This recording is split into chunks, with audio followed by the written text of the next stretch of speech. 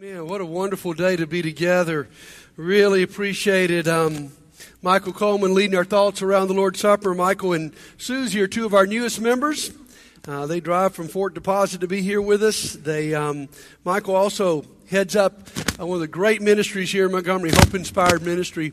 And Hope I'm okay here. Hope Inspired Ministry is just a really wonderful ministry here in Montgomery, and hopefully you'll hear more about that.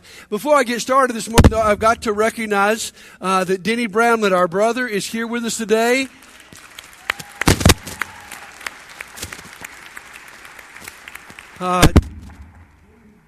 Very sick.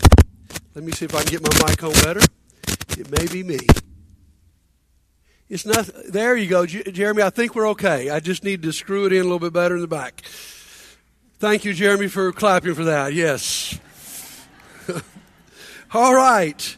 You know, often we say something like this. I'm flying. If you're flying out of Montgomery, where must you fly through? You must fly through what?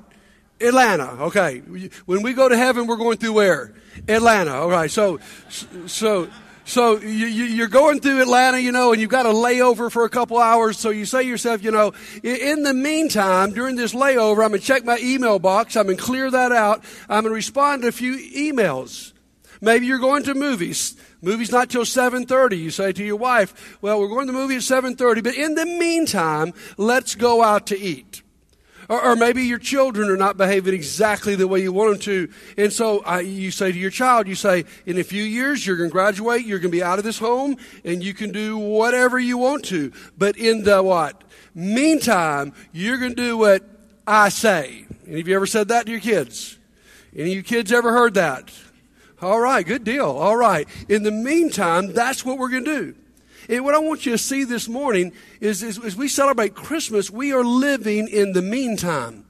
Christmas is a celebration of the first coming of Jesus and the second coming of Jesus.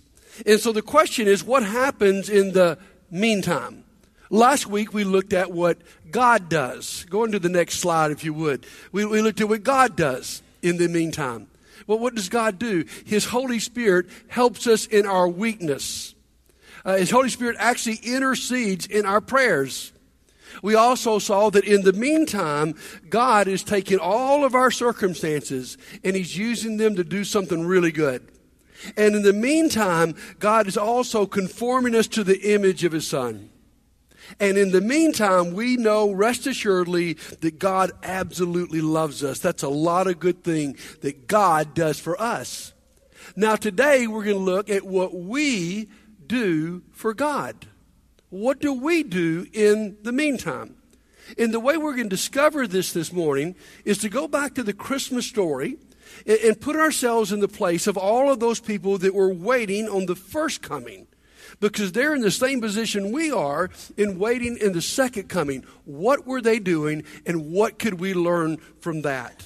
So let's start off in Luke chapter 1, and let's start in verse 26. In the 6 months of Elizabeth's pregnancy, God sent the angel Gabriel to Nazareth, a town in Galilee, to a virgin pledged to be married to a man named Joseph, a descendant of David. The virgin's name was Mary. The angel went to her and said, "Greetings, you are highly favored, the Lord is with you." Now this is interesting. Mary was greatly troubled at his words and wondered what kind of greeting that might be. Now why is she troubled? Guys, if you read the Old Testament, when an angel shows up on your doorstep, it is not a good sign. You're not too thrilled about that, so she's wondering, what in the world have I done? But, verse 30, the angel said to her, "Do not be afraid, Mary. You have found favor with God. You will conceive and give birth to a son, and you are to call him Jesus." And then she questions this thing. How can this be? Mary asked the angel, "Since I am a virgin, this appears to be absolutely impossible." Then the angel answered, "The Holy Spirit will come on you, and the power of the Most High will overshadow you. So the Holy One to be born will be called the Son of God. For no word from God will ever fail." And listen to Mary's response. "I am the Lord's servant." Mary answered, "May your word to me be fulfilled." And the angel left her. Now here's what Mary's doing while she's waiting. She is obeying God. Mary obeyed. Now think about the position she was in. She's a virgin. She's heard something that's never happened in the history of the world, that God is going to come and that she is going to become pregnant with the child of God. I think how crazy that is. I mean, you notice the sort of pause between the angel's promise and her response. I love how the older versions say, she says back to the angel, may it be as you have said. I agree, let this happen. Notice that Mary actually had a choice. God never forces his will on you, and God did not force his will on Mary. I don't think this is probably the first time Mary has been obedient. Why does God choose her of all the women living in Israel to bear the Son of God? Because she has an obedient spirit. And my friends, what we must discover is we must learn to pray that prayer. Lord, I see what you've said. May it be as you have said. I say amen. Let's go for it. You might word that in Jesus' prayer in the garden. Thy will be done. You see, guys, the most popular prayer in America today is this. My will be done. God, would you do this? Would you take care of this? Would you change this circumstance? Would you bless this? No. That's not the prayer of Scripture. The prayer of Scripture is, Lord, you said it.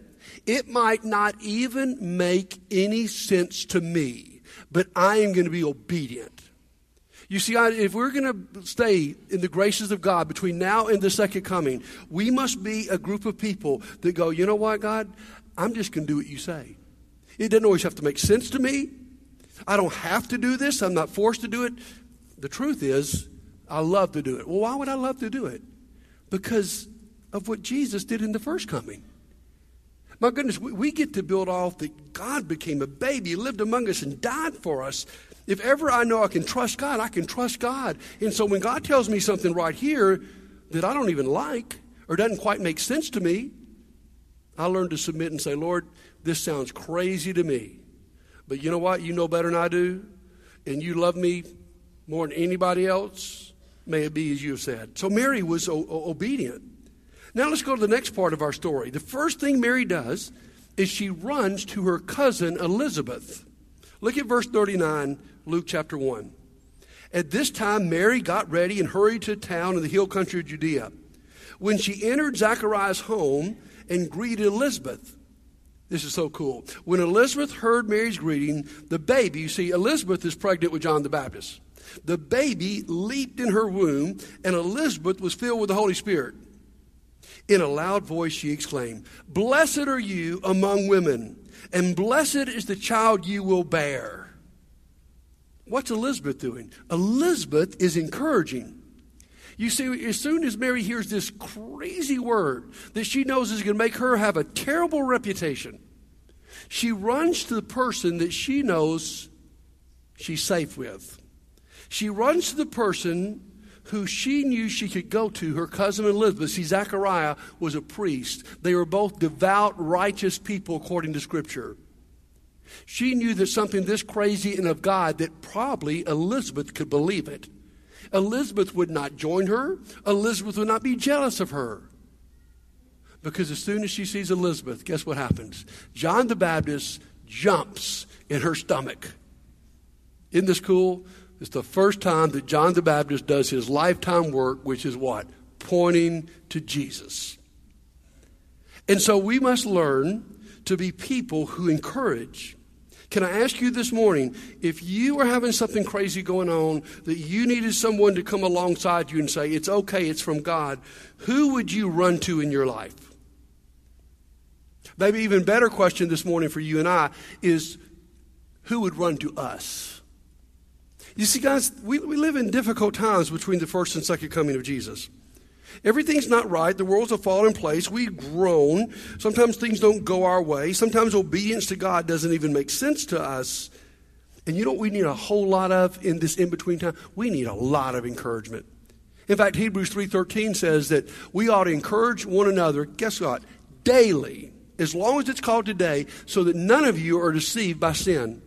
What's God's great prescription for sin in our life? The great prescription is that we build a church where everybody is so encouraged out of their mind that they want to obey God.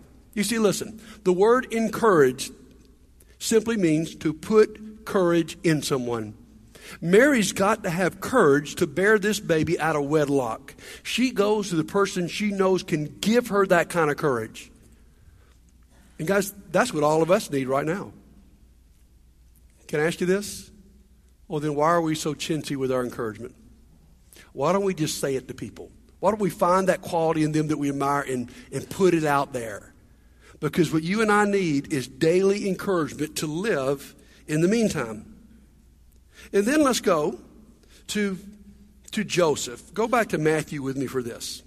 Because I think Joseph may be in the most precarious position in the birth story.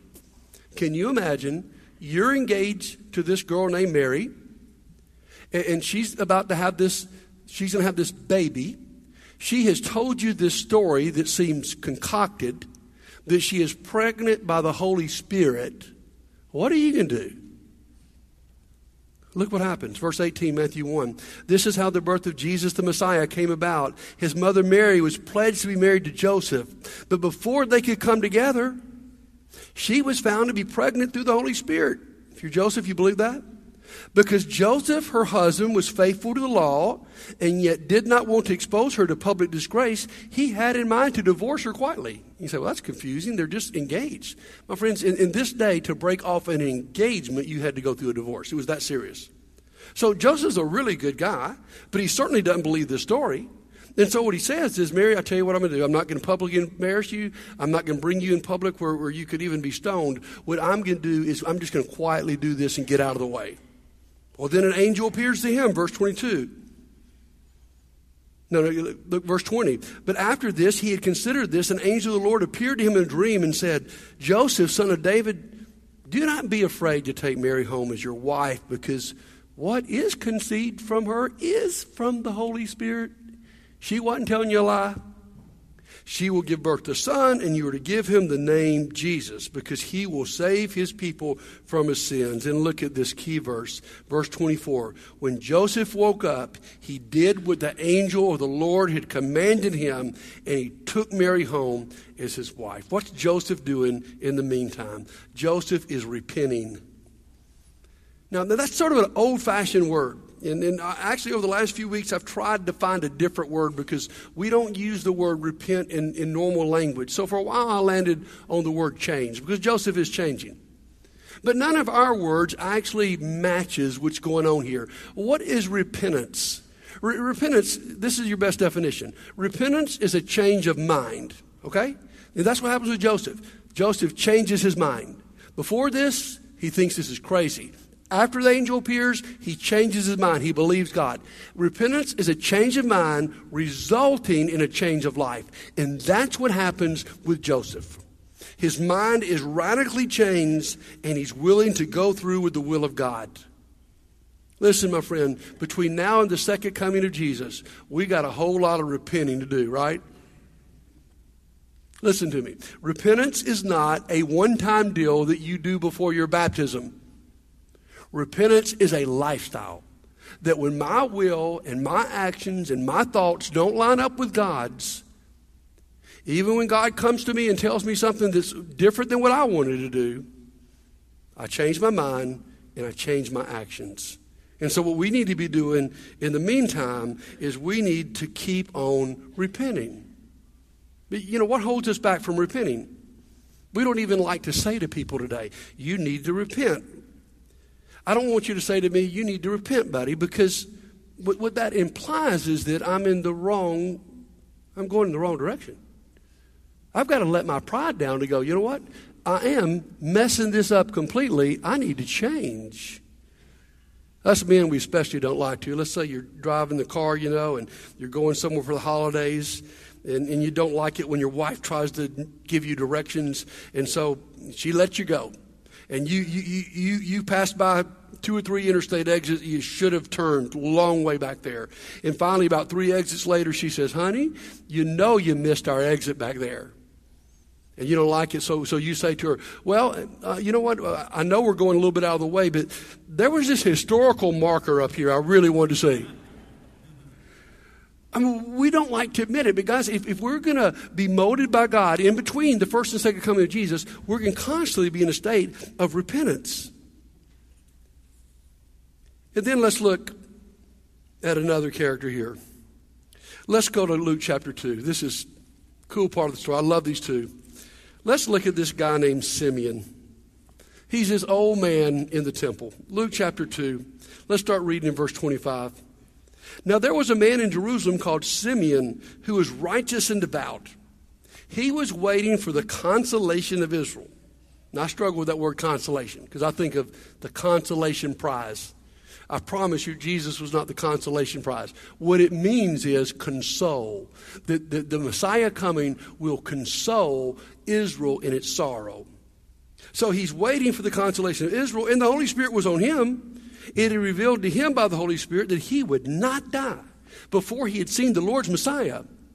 Moved by the Spirit, he went in the temple courts. When the parents, that's Mary and Joseph, brought the child Jesus to do for him what was the custom of the law, Simeon took him in his arms and praised God, saying, Sovereign Lord, as you have promised, you may now dismiss your servant in peace, for my eyes have seen your salvation, which you have prepared in the sight of all nations, a light of revelation to the Gentiles and the glory of your people Israel.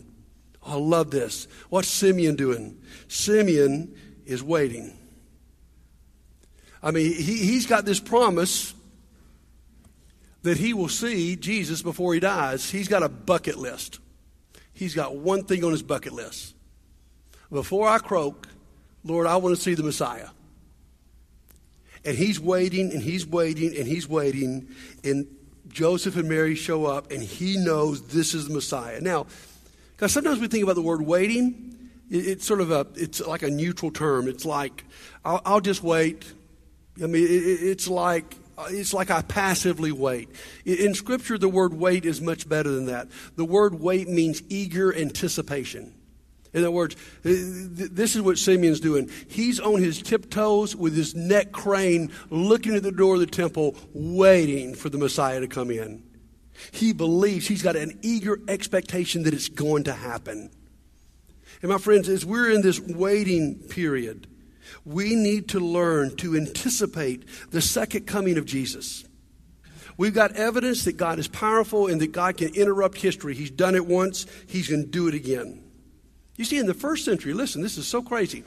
They so much believed that Jesus was coming back any day that the Apostle Paul has to write a whole letter telling a bunch of people who've quit their job. Why would you work if you thought Jesus is coming back tomorrow? A bunch of folks who quit their job that they need to get back to work, that we really don't know when he's coming. They lived in that eager anticipation. If you went to church 100 years ago, you would have heard a lot more songs about heaven and the second coming of Jesus because we weren't quite living in the luxury we are today, and we knew we had to have that. So today, are you waiting? I mean, are you eagerly anticipating the day that Jesus comes back? And then one more character here. We keep reading that same chapter, verse 36. There was a prophet, Anna, the daughter of Peniel, of the tribe of Asher. She was very old. She had lived with her husband 7 years after her marriage, and then was a widow until she was 84. She never left the temple, but worshiped night and day, fasting and praying. Coming up to them at the very moment where Simeon's greeting them, she gave thanks to God and spoke about the child to all who were looking forward to the redemption of Jerusalem. What is Anna doing in between while she waits? Anna is worshiping. This woman, she is so fired up about the Messiah coming. She's married for 7 years. Let's say she got married when she was 17, which is probably a little bit late in this day. She got married at 17. Her husband passed away at 24. Well, what does that mean? She has been waiting in the temple. And I'm not thinking she stayed there every moment, but she's been waiting in the temple for 60 years for the Messiah to come. How did she not give up? See, one of the hardest things for you and I to do is to wait for God to do what he says he's going to do. Why does she not give up? I would say to you this morning, she didn't give up because she gave herself to worship. Because what happens in worship? Worship is where I declare who God is, and I declare what He has done. Guys, that's what's so important about us gathering today to worship, because we forget in this crazy world we live in how good God is. We forget the promises of God. We forget about the character of God. We forget to remember what He did back in the birth that affects us right now while we wait on Him coming back. And so we need to worship together. We need to worship personally, because that's going to help us in the meantime. If you don't have a good worship life, you're going to stop forgetting who God is and what He can do in your life. And it's going to get really hard. So this morning, I want us to take a break in service. Praise team, come on back up here. And I want us just to stop and worship. And in this worship block, we're going to be singing songs about who God is. He is the everlasting God. And I want you to declare those things in your life today.